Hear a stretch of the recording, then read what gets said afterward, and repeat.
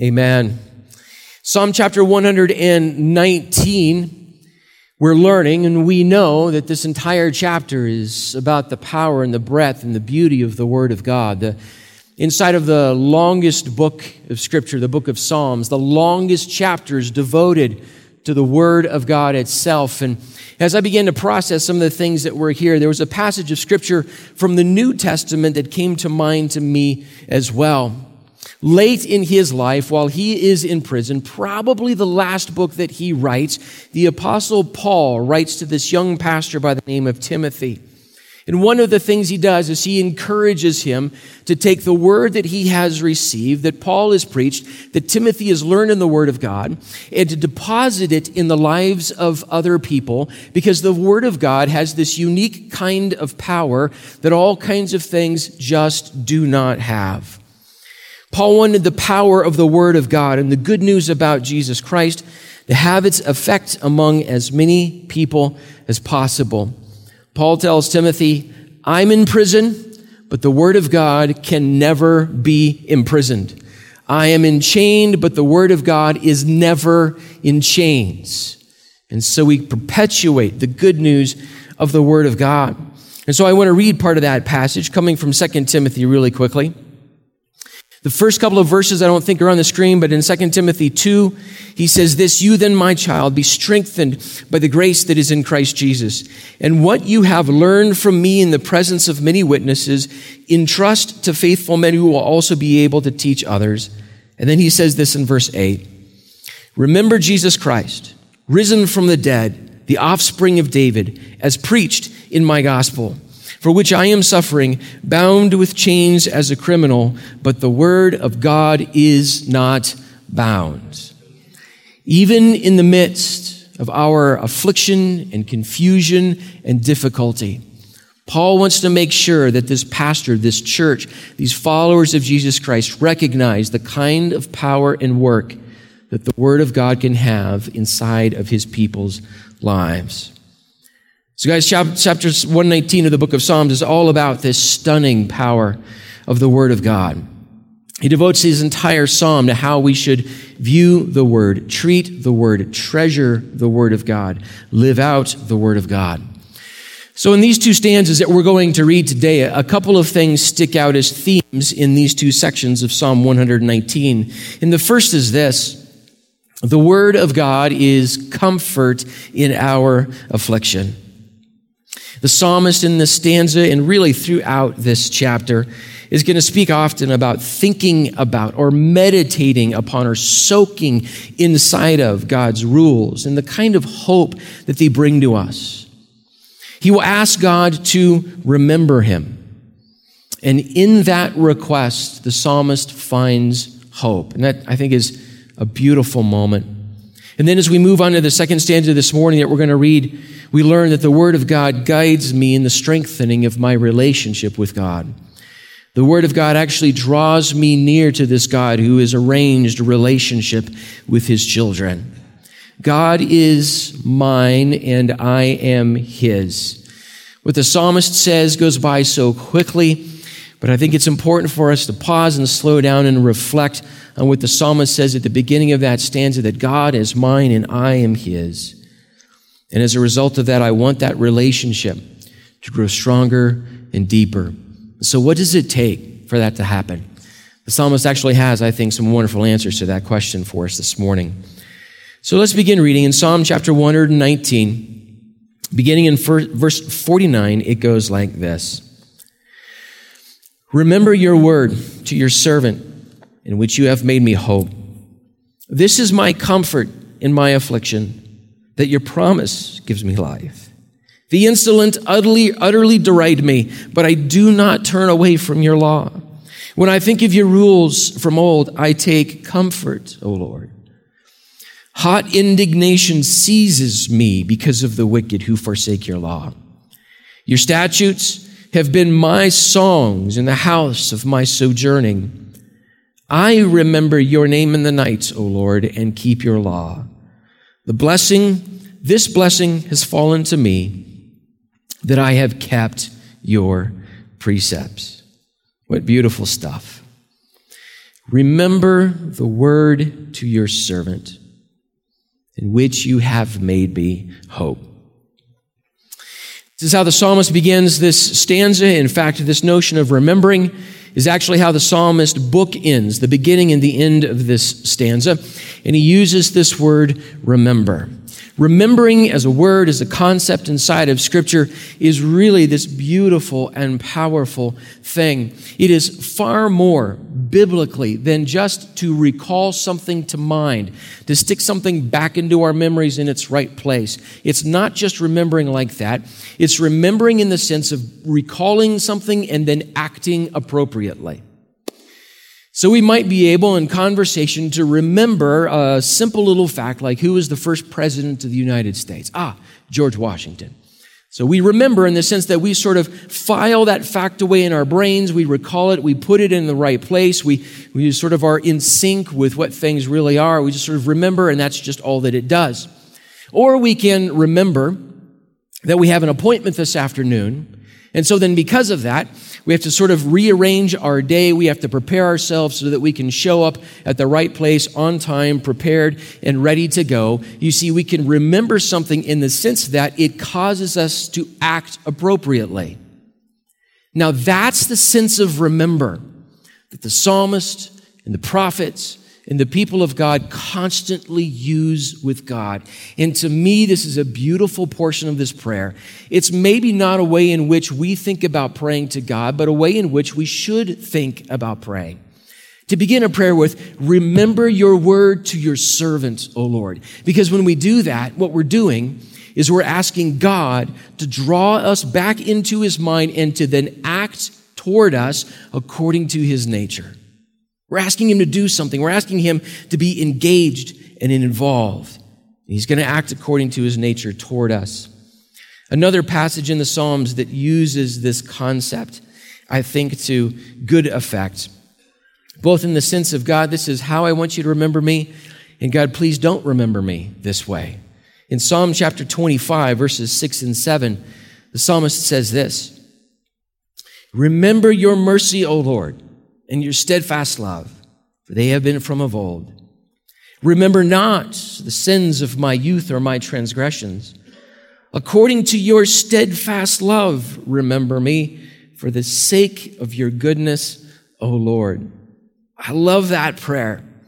God, remember your mercy toward me. Remember me according to your steadfast love. And God, if I can just kind of throw this one in there, please don't remember me according to my sins. I know who I am and what I have done and what's brewing inside of this heart and mind that is dishonorable towards you, that's broken and that is sinful. And oh God, what I'm asking for is mercy instead of judgment. It's an entirely appropriate prayer to pray in our walk with God. Cleanse me of this sin, draw me to you, and God, act toward me in your mercy and in your steadfast love.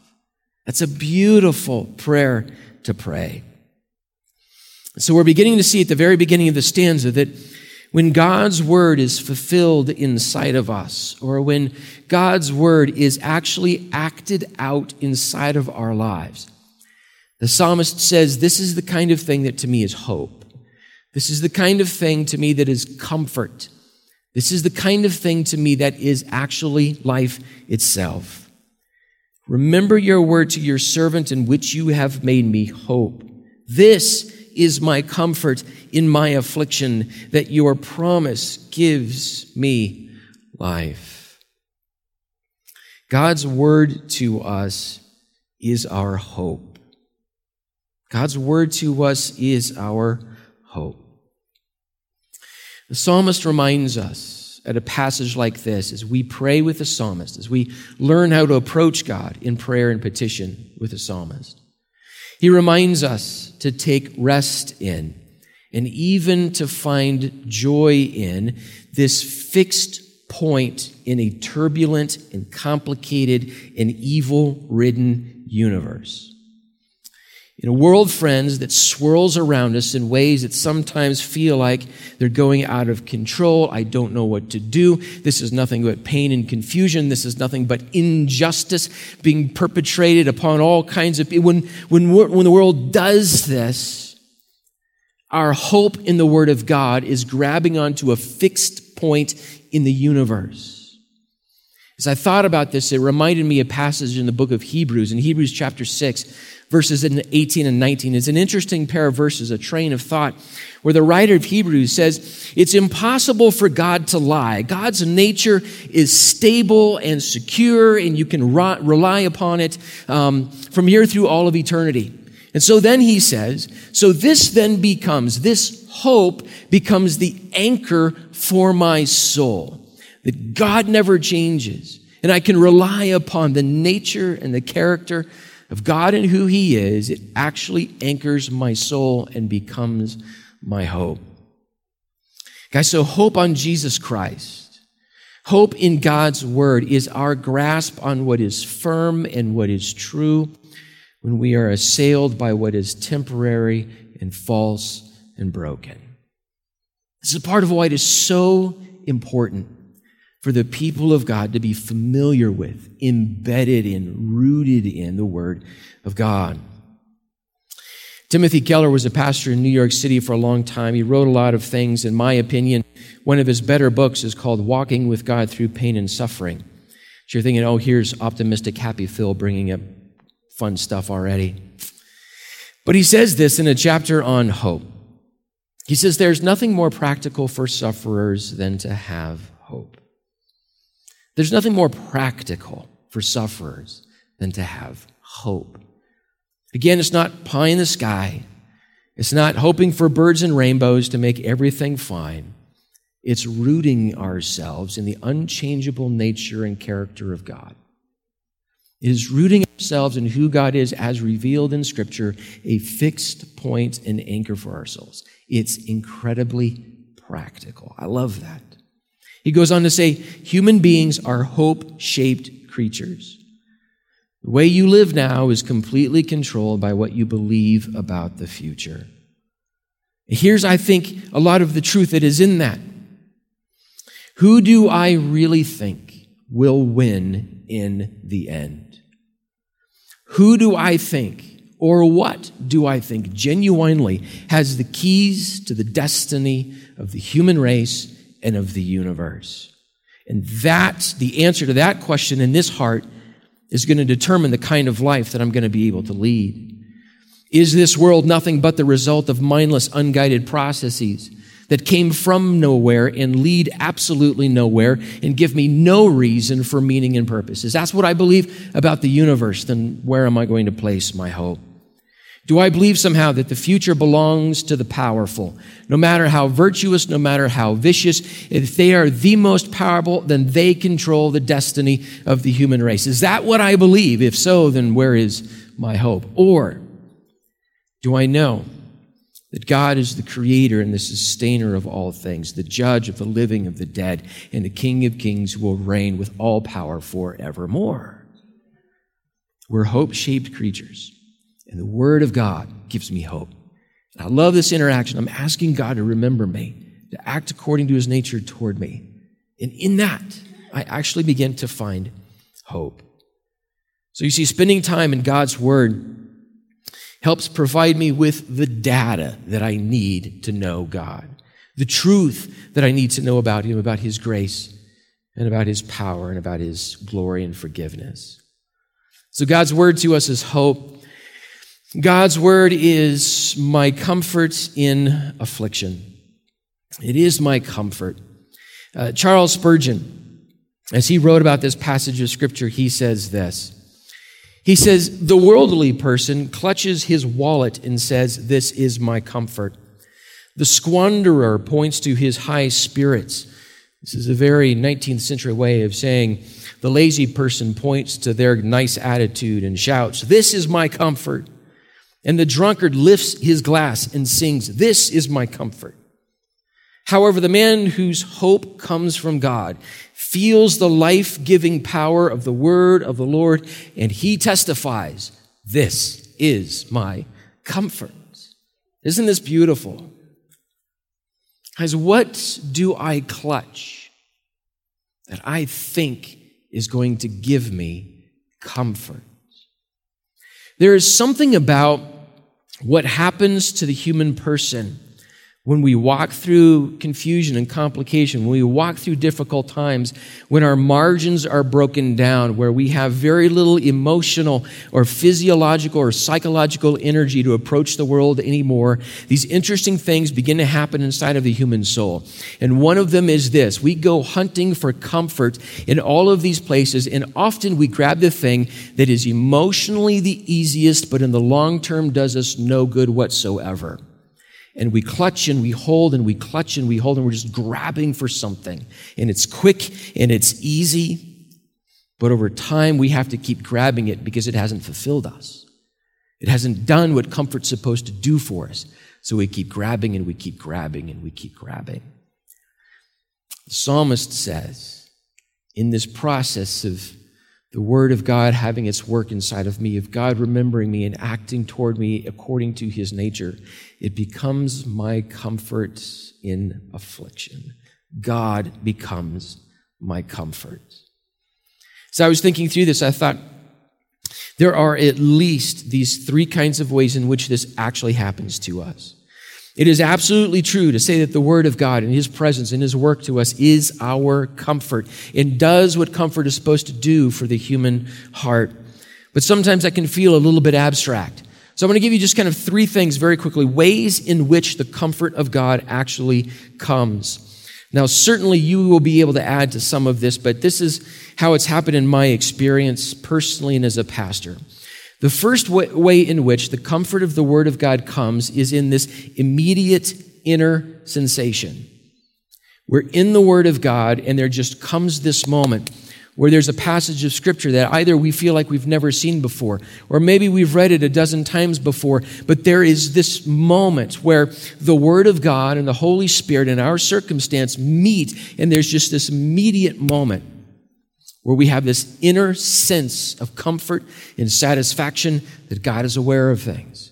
God is speaking to me through His Word. God is still alive. God is still at work. God is going to take care of this. I'm going to be okay. But we have to be in the Word of God for that to actually happen. We can't just crack this thing open 2 or 3 times a year when we're at our lowest point and hope that that's going to happen.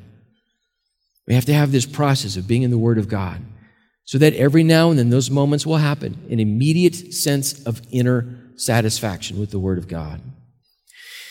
The second way in which this happens, I think, is the way that we don't always think about and the way in which we would rather it not happen. But this is probably the way it happens the most. And it is a long-term sense of the faithfulness of God and of the truth of His Word. This is part of the value of getting to know and talk to saints who are further down the path than you are, and to be able to have these conversations where they're going to say things like this to you. Oh, God has been so good to me. God was so faithful. God did this, and God did this, and God did this. And God saw me through this season, and God provided in this way, and God showed up in this powerful way. You see, there is this long-term course of the journey of life in which, as we begin to live it and reflect upon it, we see how God has been present and guiding and providing, and how He has been powerful the entire way. And so, friends, we persevere, we endure in the Word of God, and we find this long-term faithfulness in the truth of who God is. And the third way in which I think this happens, in which we find the comfort of the Word of God, is inside of the family of God. Unique things can happen when we gather together as the body of Christ, as we worship together. As Scripture says, do not neglect the gathering together, as is the habit of some. I don't want you to neglect that. It's important for us to be together, to stand next to somebody who can't sing a lick, but who loves it. It encourages us that we sing together, we read the Word of God together. There's value in that. I'm going to let you in on a little pastoral secret. So don't tell anybody, please. This is just between you and me. But this happens to me and to my pastor friends, and we'll chuckle about this sometimes. often at the end of a service, when we've gathered and we've gone through all of this and we've prayed and we've worshiped and you've heard the word of God and we've done all of that, and you catch me in the foyer, you're going to sometimes say something like this: Pastor, when you said this, it meant so much to me. It's as if the Holy Spirit spoke to me. It's exactly what I needed to hear. And I'll nod my head and go, man, that's great. That's just awesome. I'm so glad that worked out. And inside of my head, I'm thinking, I don't remember saying that at all. It wasn't in my notes. I don't even think it came out of my mouth. But do you see what happened? The Word of God had its way. And it had its way because we were together. It's not always what comes out of this mouth. It's what comes through the work of the Holy Spirit. It's the Word of God is read. So guys, keep telling me that. And if you see me just sort of nodding and smiling, just think, maybe he didn't say that.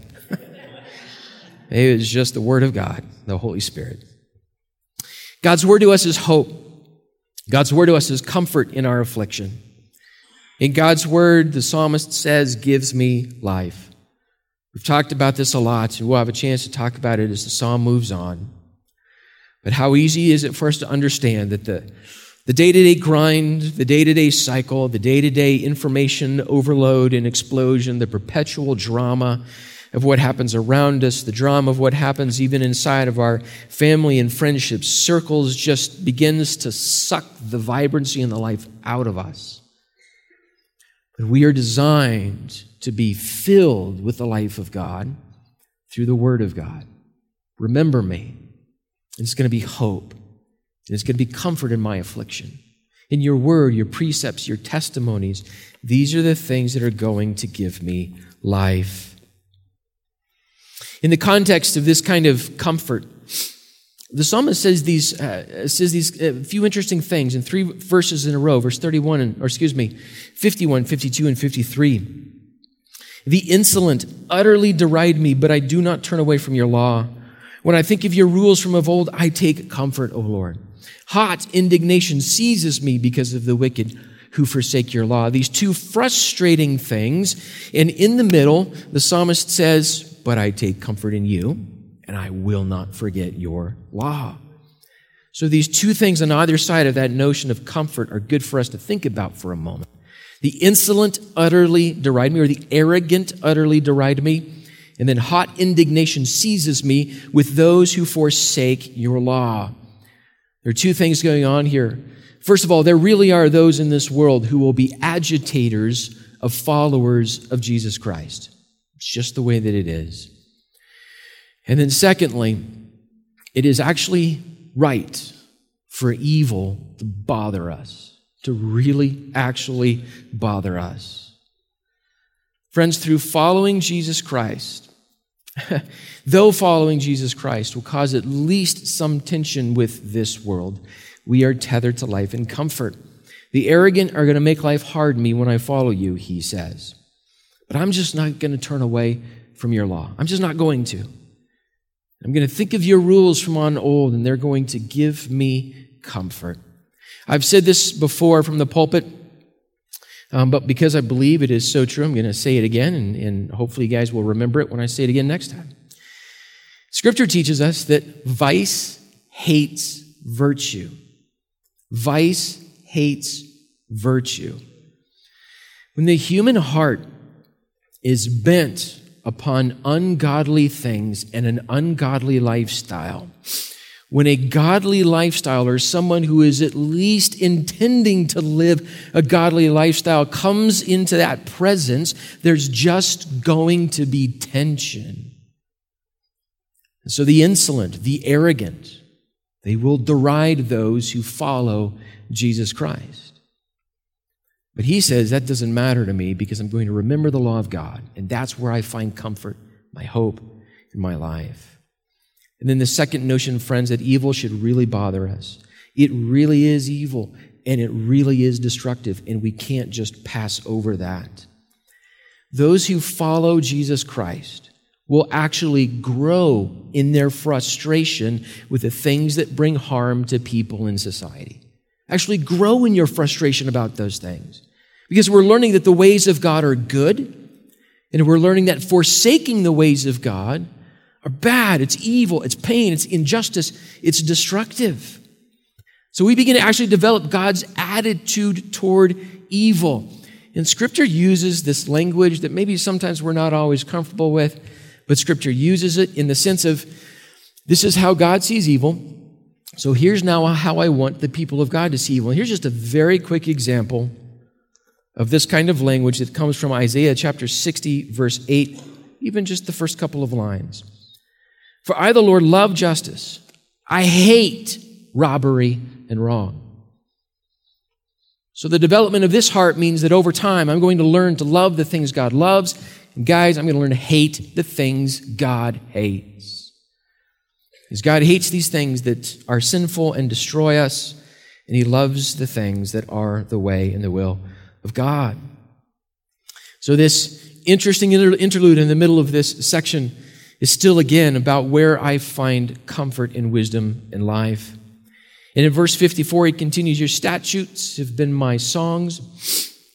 In the house of my sojourning, I'm not here for long, but I'm going to sing about you, and I remember your name in the night, O Lord. So we sing, we remember, and we keep God's precepts.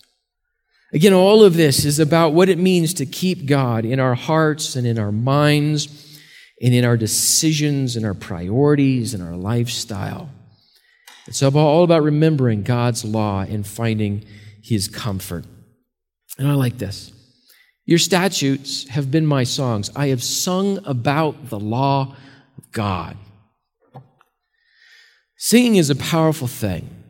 Worship is a powerful thing, individually or together. There's just something about what music does inside of a human being.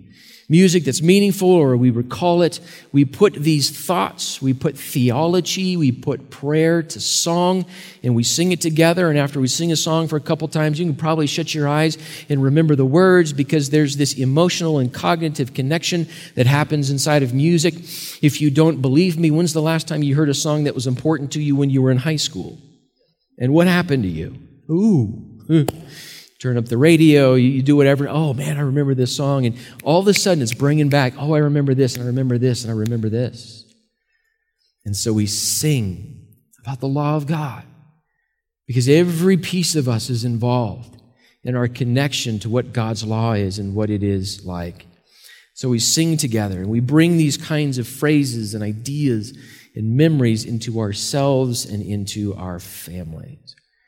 And so together, we remember. The psalmist says, I remember. Notice the bookend.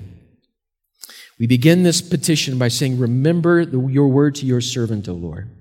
Act accordingly toward me. And then we end the stanza by saying, so here's what I'm going to do. I will remember you. Not just draw you into mind, but I will then act accordingly. This is who God is. This is what He wants from me. So now I will begin to behave this way. And it is a blessed life. Verse 56, this blessing has fallen to me. Another translation puts it this way, this is how I spend my life, in keeping your precepts. So it's a blessing to live this way, being remembered by God and remembering God through His Word and in our relationship with Him. Now, the second stanza we're going to read this morning digs into this notion of what it means to develop this relationship with God. So verse 57 goes like this. The Lord is my portion. I promise to keep your words. I entreat your favor with all of my heart. Be gracious to me according to your promise. When I think on my ways, I turn my feet to your testimonies. I hasten and do not delay to keep your commandments. Though the cords of the wicked ensnare me, I do not forget your law. At midnight, I rise to praise you because of your righteous rules. I am a companion of all who fear you, of those who keep your precepts. The earth, O Lord, is full of your steadfast love. Teach me your statutes. What a beautiful phrase. The Lord is my portion. It's not language that we use often. Depending on the translation that you read of Scripture, it's still not a phrase that you run across very often, but it very simply means this: the Lord is mine. The Lord is mine. Sometimes I run across these concepts and I don't know exactly how else to put that across. Just don't know if I'm going to be able to explain what I believe is the power of what's happening in that. That the Creator of all things and the Lord of heaven and earth, the one who spun the galaxies into existence and knows all of the stars by their names, has actually decided to arrange a situation where creatures like you and me can actually be in intimate relationship with Him. That's stunning. That the psalmist is able to pray, and we learn to pray, the Lord is my portion.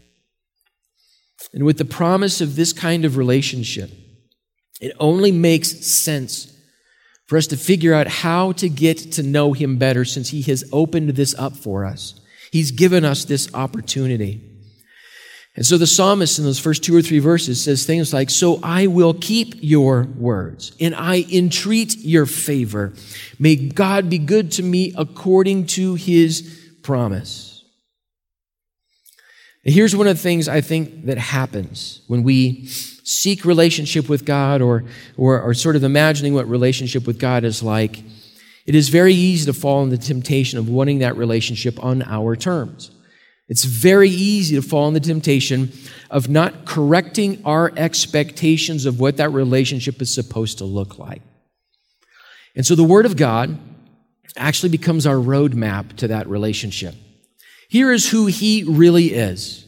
Here is how God interacts with His children. Here's what God in His mercy and forgiveness gives. Here's what God in His glory and holiness is like. So the Word of God, revealing His nature to us, becomes our roadmap for this relationship as we get to know Him. Now, actually, this is commonsensical when it comes to our most intimate and our closest relationships. So, if you can imagine with me a relationship in a marriage where one individual has never taken time to get to know the other individual in that marriage, but has placed nothing but, all of these expectations on the other person, has never gotten to know them. That's a one-sided relationship that's never going to go anywhere. It's not a friendship when you expect them to know everything about you, but you refuse to get to know anything about them. And yet, for some reason, it's easy for us to do this with God, to not to get to know Him, but to still place expectation upon Him. But the Word of God corrects that in us and teaches us what it means for us to get to know Him and to be in this relationship where He is my portion. So the psalmist actually helps us walk down this path just a little bit. I entreat your favor with all my heart. Be gracious to me according to your promise. And in verse 59, I like this. When I think on my ways, I turn my feet to your testimonies. In fact, I am quick to do it. I hasten and do not delay to keep your commandments. So the psalmist says this about building a relationship with God. It requires a certain degree of self-examination. To get to know who I am, when I think on my ways, what my life is like, what I actually do, what I actually say, what actually are my sets of priorities, I will turn myself toward your ways. I hasten to do it. You see, this is another temptation that's being fixed in our relationship with God. And the temptation is this: I'm already basically okay. I'm a pretty good guy. How could God be upset with this, right? Now, I know I make mistakes from time to time, and God's just going to kind of tweak me just a little bit here and there. But that's a mistaken relationship with God. Here's what the psalmist says. You see, instead of that approach, the psalmist takes self-reflection seriously. There's a psalm a little bit later on that some of you may know the passage. Your brains may even be there in Psalm 139 at the very end, verses 23 and 24. This is the prayer. Search me, O God, and know my heart. Try me and know my thoughts, and see if there be any grievous way in me, and lead me in the way of everlasting. It's another way of saying, when I think upon my ways, I turn my feet to your testimonies. Lead me in the way everlasting. This discipline of self-examination is important for us. First of all, we need to learn how to take God's precepts about my behavior seriously. What God actually says about gossip or lying or slander or hatred or anger, what God says about those things, I need to take seriously about how I ought to behave. Go back and read the Sermon on the Mount and what Jesus says about life in the kingdom of God and how different than it is than the way that I normally lead life. So I have to take that seriously. I also have to begin with the belief, okay, this is going to rub some of us wrong, but I have to begin with the belief that there's plenty of stuff wrong with me. Now that's important because the belief I normally begin with is there's plenty of stuff wrong with that guy, right? That person, there's so much wrong over there. They need to have a come to Jesus moment. I need to begin the self-reflection with this realization as the psalmist prays.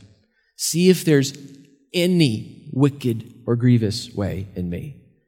Some of those things are obvious to me. I could rattle them off. I could tell you exactly what it is and when I do it. Some of those things are obvious. Some of them are not. And some of them take time and prayer and work. And God will begin to dig through the soil of our souls so we can start to uproot those things that dishonor God and bring dysfunction and pain inside of our lives and separate us from Him. Sometimes it just takes work. But the goal is exactly what the psalmist tells us. I turn my feet to your testimonies. I hasten and I do not delay. My choices, my lifestyle needs to begin to change. So the developing of this relationship with God that He's made available to me, it takes this self-examination. It also takes courage and persistence sometimes. Though the cords of the wicked ensnare me, I do not forget your law.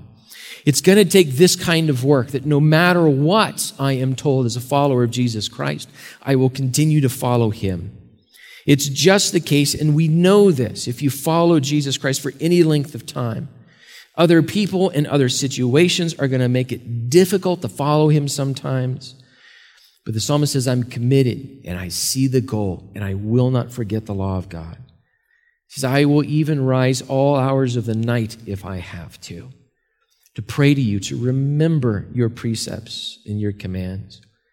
So it takes self-examination. It takes this courage and persistence. And then I like how this thought shows up throughout Psalm 119. And again, guys, this is interesting. This is just kind of a Phil tangent. Every time I would tell people earlier on, and oftentimes they were professors or they were other pastors and so forth, I'm going to preach through Psalm 119. The first response always was this: how on earth are you going to keep that from becoming repetitive? Because when you read through Psalm 119, if it's just part of your devotional, you go through it, you say, oh, Lord, do this, I'll do this, laws, testimonies, precepts. Okay, I think I got it. But when you slow down and you pay attention to what's going on, there are just beautiful things that percolate to the surface that maybe we would forget or just not pay attention to if we're just sort of skimming through it. And this is one of those thoughts. It shows up in surprising ways. Verse 63, I am a companion of all who fear you, of those who keep your precepts. This relationship with God actually takes the family of God. And it takes a healthy family of God. This phrase, I am a companion of all who fear you, a couple of other translations put it this way: I am a friend of all who belong to Christ. The Church of Jesus Christ needs this perspective more and more and more. That we are spiritual friends, brothers and sisters in Christ, to anyone who follows our Lord. We are not perfect people. We will make mistakes with each other, and we will need to work some of those things out, but we need each other. Even more as the day approaches, we need each other. Scripture teaches us that unity It's a blessing from the very presence of God himself. But sowing seeds of gossip and slander and discord among brothers and sisters in Christ, friends, is the tool of the enemy himself. Listen to what Psalm 133 says about unity. Behold, how good and pleasant it is when brothers dwell together in unity. It is like the precious oil on the head running down on the beard of Aaron, running down on the collar of his robes. It's like the dew of Hermon, which falls in the mountains of Zion. For there the Lord has commanded the blessing, life forevermore. I am a friend to those who belong to Jesus Christ.